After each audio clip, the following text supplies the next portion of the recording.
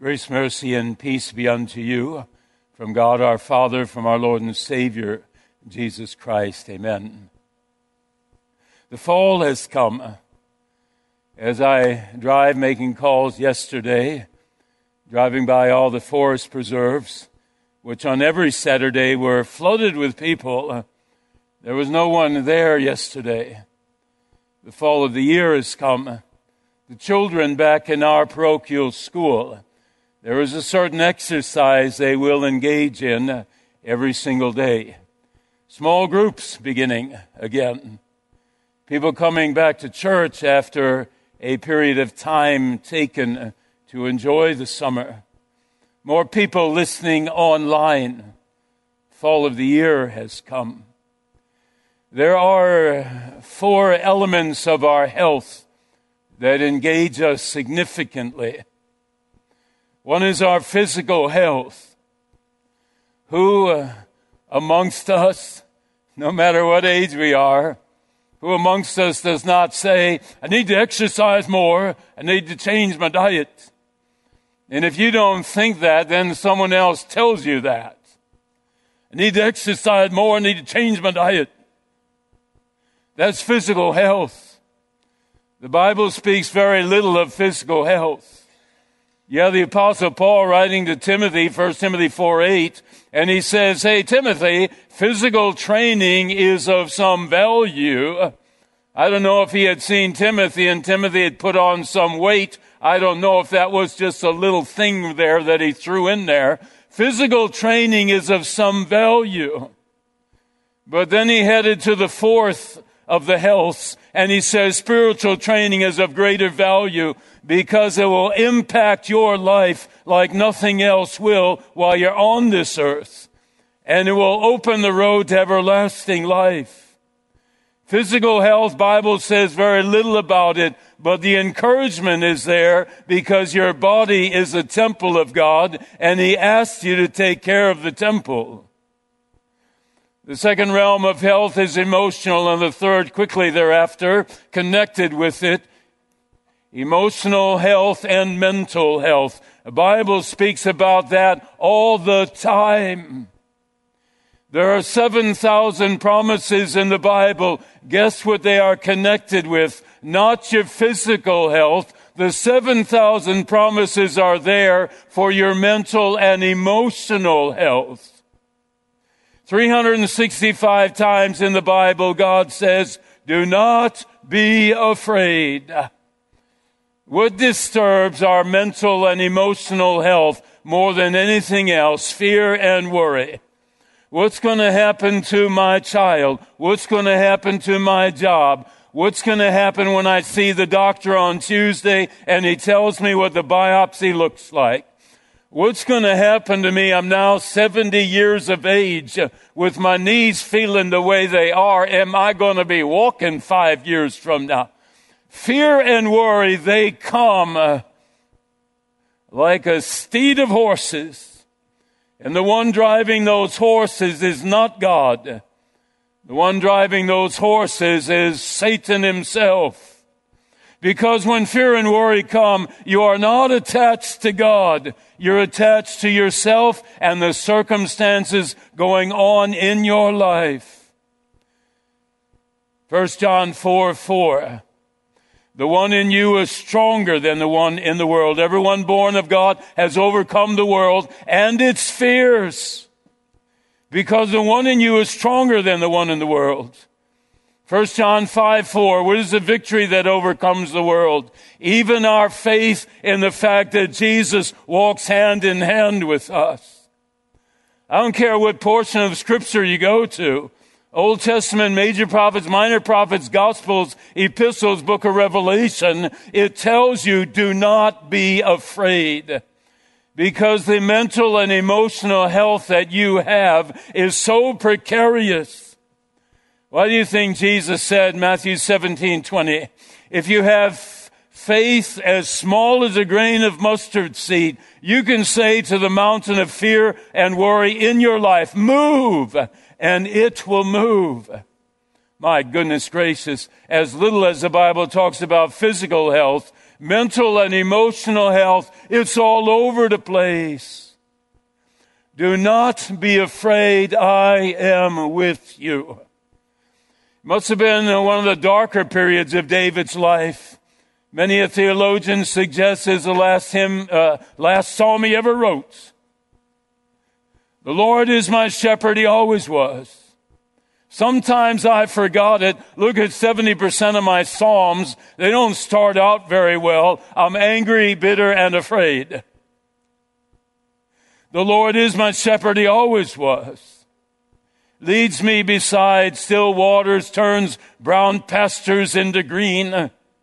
Restores peace to my soul when fear has robbed me of the peace. 23rd Psalm is all about mental and emotional health. But unlike many other verses in the Bible, it is all about the fourth element of our health, and that is the spiritual element, our spiritual health. That's what I want to talk about this morning. Not physical health, mental and emotional health, 7,000 promises directed to you to combat that. Cece staying overnight with us, 10 years of age. She said, Papa, you know I have an anxiety issue. Do you not? I said, Cece, I suspected you have. And then she has the prayer before we have supper. And it's all covered. Because she mentions God 1,000,000 times in her prayers. About the weather and about faith and about her family. Spiritual health. Here we go. You want spiritual health, you have to have three things. And they're all connected with Jesus. You have to have knowledge of Jesus. And every single day in our parochial school, they will hear things about Jesus. There will be a knowledge dispensed. Born in Bethlehem, had to leave, go to Egypt. Did 35 miracles recorded. Died on the cross, had 12 disciples. Never traveled more than 70 miles in those 3 years of ministry. Knowledge of Jesus. Knowledge of Jesus, does that help you in the spiritual realm? It does not. It's just a knowledge about the facts about Jesus. So we need a second thing pertaining to Jesus. We need an understanding of him. Why did he do the miracles? In order to show off, in order to end up having 10,000 people following him to the hillside? Did he do it for his own sake? The answer is no. If he had done it for his own sake, when Satan said, turn the stone into bread, he'd have snapped his fingers. The understanding of Christ, why did he do what he did? Compassion, mercy, grace, forgiveness. Micah said you need three things. You need to act justly, you need to love mercy, you need to walk humbly with your God. And there is no human being ever on this earth who did it like Jesus did. Philippians 2:5, he's equal to God, empties himself, come down to this earth, takes on him the form of a servant. Why? For his own glory? Heaven forbid, no. He did it for us. Last parable he ever spoke, parable of sheep and goats. He said, come into the kingdom. God's children say, we don't deserve your kingdom. How come you're doing this for us? He said, you saw the hungry and you fed them. You saw the thirsty, you gave them something to drink. The naked, you put clothes on them. The sick and those in prison, and you spent time to be with them. The understanding of why Christ did what he did is what he says to us. I did this for you out of love. And if you're my child, you've done the same in your life. Come inherit the kingdom. That cross on Good Friday, there was an appetizer. And the appetizer to that cross was 35 miracles that are recorded and hundreds that are not. And every single miracle was done for the same reason and the same purpose. Love, mercy, compassion. The guy can't see. His name is Bartimaeus. He can't see. You can't get within 10 yards of him. He never bathes. The flies are flying around the poor man. And Jesus sees him and he goes to him. And he gives him his sight back. The woman is a Gentile from last week's gospel. She has to beg a little bit, and Jesus says, your daughter is healed. The woman's been sick for 12 years. She's as frail as a popsicle stick. And when she touches his robe in that marketplace, he stops because he cares about that woman, and he has a conversation with her. Jairus deserves something from him, right? He's the ruler there of the synagogue. His daughter is dead. He comes. Zacchaeus, the wealthiest man in the city, Jesus comes. Over in our school, will they understand him? They will have knowledge of him. Will they understand that he did what he did out of loving compassion? And the grand finale, there's always a grand finale to a story, right? The grand finale of Jesus' story of love and compassion is the cross. 3 years, the cross. Same reason. God so loved the world, and Jesus so loved the world that he dies on that cross so that we might be made right with God. There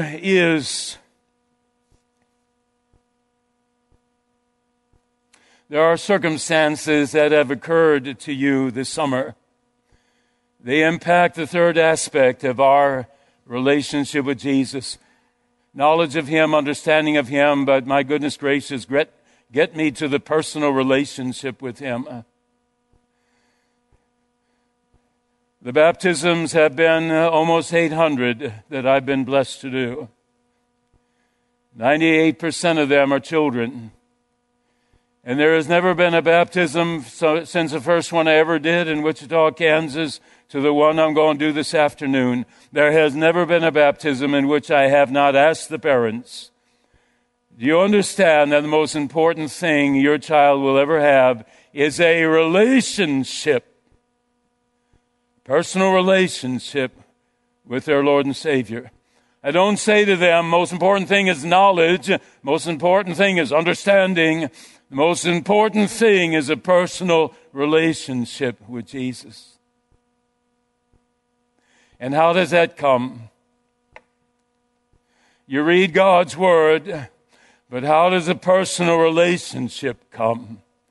Why are there 160 miracles in the Bible? Because God wanted you to understand something about him, and when you understand his power and his love, then you say, I can trust this guy. Your parents can say, I love you, but when they do certain things, you say they really do, they're just not saying it. If you have someone significant in your life and they say, I love you, they can say the words, but when you do something for them of significance, then they say, that wasn't just words, they really do love me. Why are these miracles in the Bible? Not to show off God's power, but for you to have a relationship with him. You and I pull up the Red Sea all the time, don't we? No matter what's going on in your life, when you have lost hope, you go back 3,500 years and you pull up the Red Sea. If he did it for Moses, he can do it for me.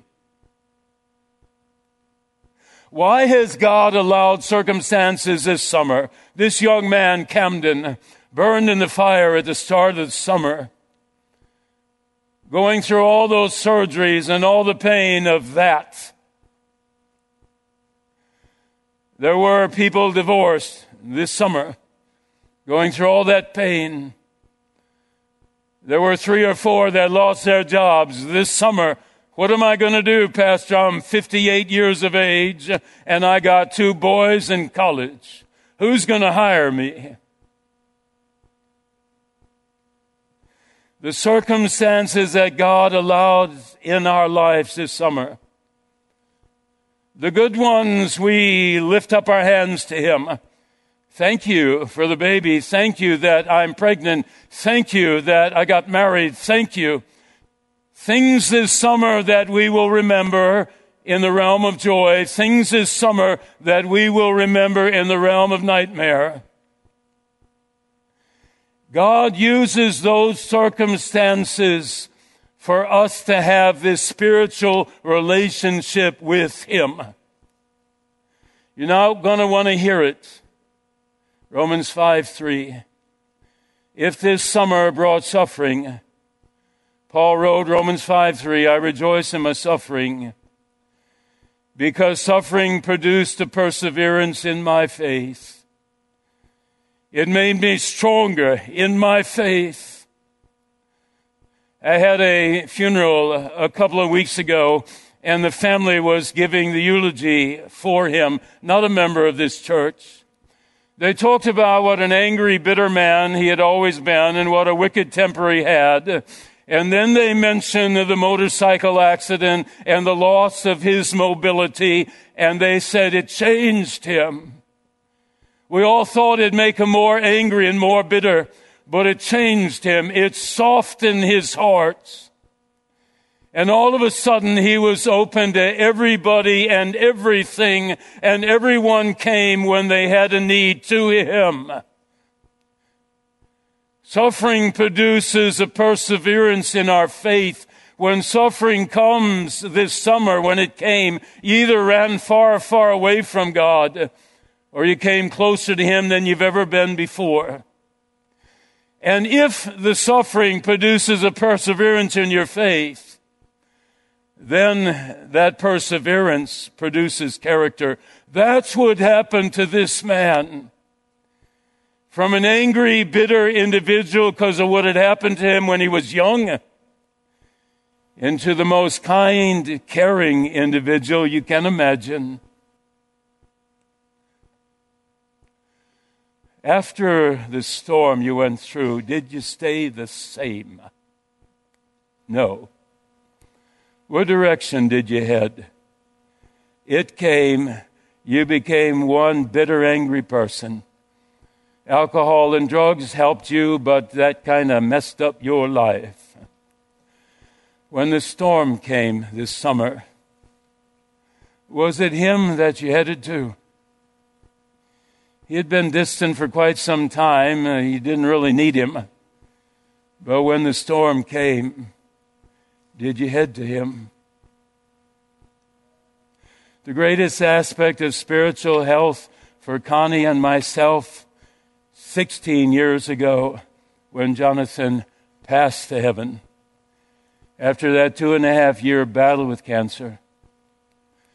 The greatest element that ever affected our spiritual health, the nightmare unexcelled. Your spiritual health, you can read the Bible, you can learn all the facts about Him, but there's going to be some circumstance, many of them in your life, that you look and say, that was God. That was absolutely God. And it is that you never forget.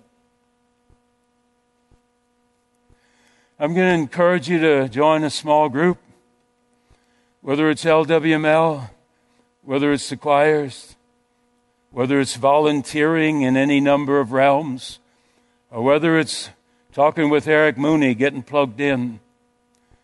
I'm going to encourage you to join a group. I'll tell you why. I preach about 35 sermons a year.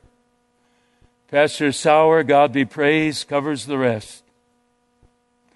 Our teachers preach sermons basically every day. I receive sermons from other people, 30, 40, 50 of them a year. The other people that I receive sermons from are you. I visit you in your homes. I visit you in the hospital. I visit you during the wake over at the funeral home. And you tell me stories. You tell me stories. Pastor, I never imagined I could have peace in the midst of this. But I do. And I know who it's come from. Pastor, I thought that if I ever got diagnosed with cancer, but you were. And the stories you tell me. Emma Maurer sitting right over there. Hi there, Emma. So Emma thought she had a broken leg. And prayers went up. We had it last week. Prayers of healing for Emma. Guess what? The leg's not broken. It's just a really bad sprain. Does Emma and her family sit and think, I caught a good break, no pun intended, thank you? Or does Emma sit and think, oh my goodness gracious, people prayed and God not only healed the break, it wasn't a break. The story this summer of the individual who had been diagnosed with cancer. And then he went to Northwestern Hospital and they took another picture and the cancer was nowhere to be seen. We had sat and prayed in my office that whatever cancer this was, it would be treatable, and he would have 15 more years on this earth like Hezekiah. And when he goes to Northwestern, these are the sermons that I hear from you.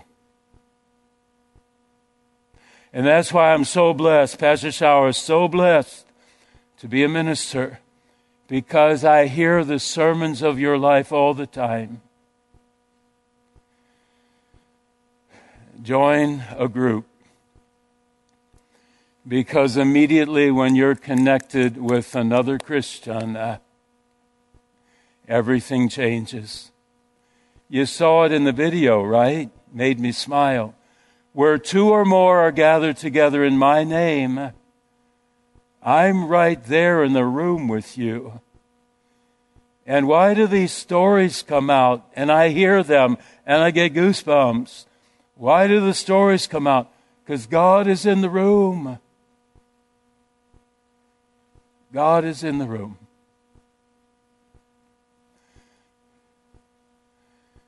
We were never meant to be alone on this earth. For emotional health, mental health, physical health, never meant to be alone. But our spiritual health, everything. Closing word. My dear Joshua belonged to a rooted group at Parkview, he and Rachel, 2 years ago. He didn't really want to go. Rachel wanted to go, so they went. Is 2 years later, he still talks about the individuals and their stories that were in that group. 1 year later, Candace over there at Parkview said, can you lead a rooted group?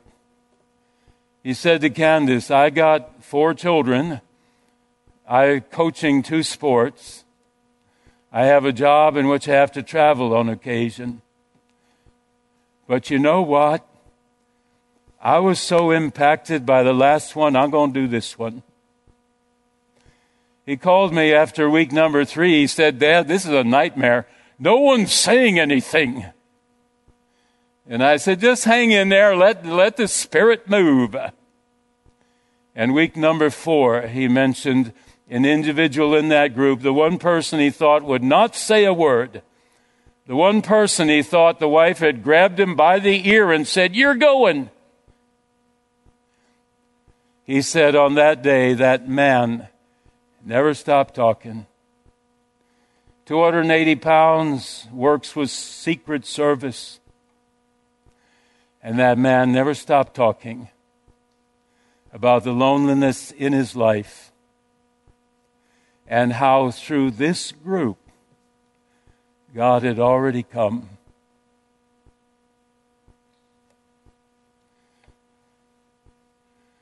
Your time, your talents, your treasures. Move out of your comfort zone where two or more are gathered in my name.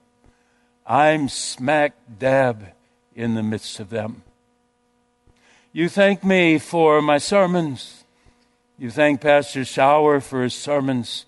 You thank the teachers for their teaching. I thank you for 35 years of sermons that you have shared with me. God's presence, His power, and His grace in your life. Thank you. In our Savior's name, amen.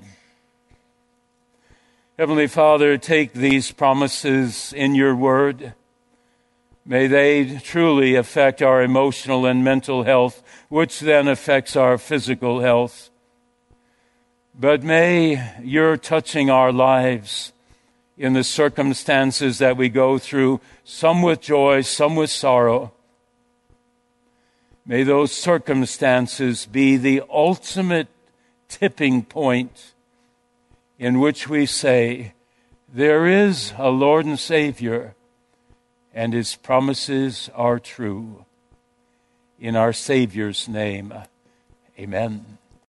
3-star General Michael J. Flynn, head of the Pentagon Intelligence Agency, knew all the government's dirty secrets. He was one of the most respected generals in the military. Flynn knew what the intel world had been up to. He understood its funding. He ordered the first audit of the use of contractors. This set off alarm bells.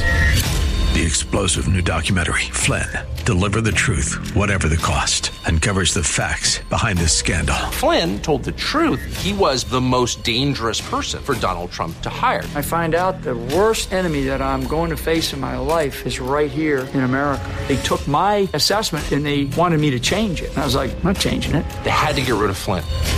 With in-depth interviews, archival footage, and never-before-seen personal records of the man behind the headlines. I just felt like I was drowning. Flynn, Deliver the Truth, Whatever the Cost. Available now. Watch it today. Go to salemnow.com. salemnow.com.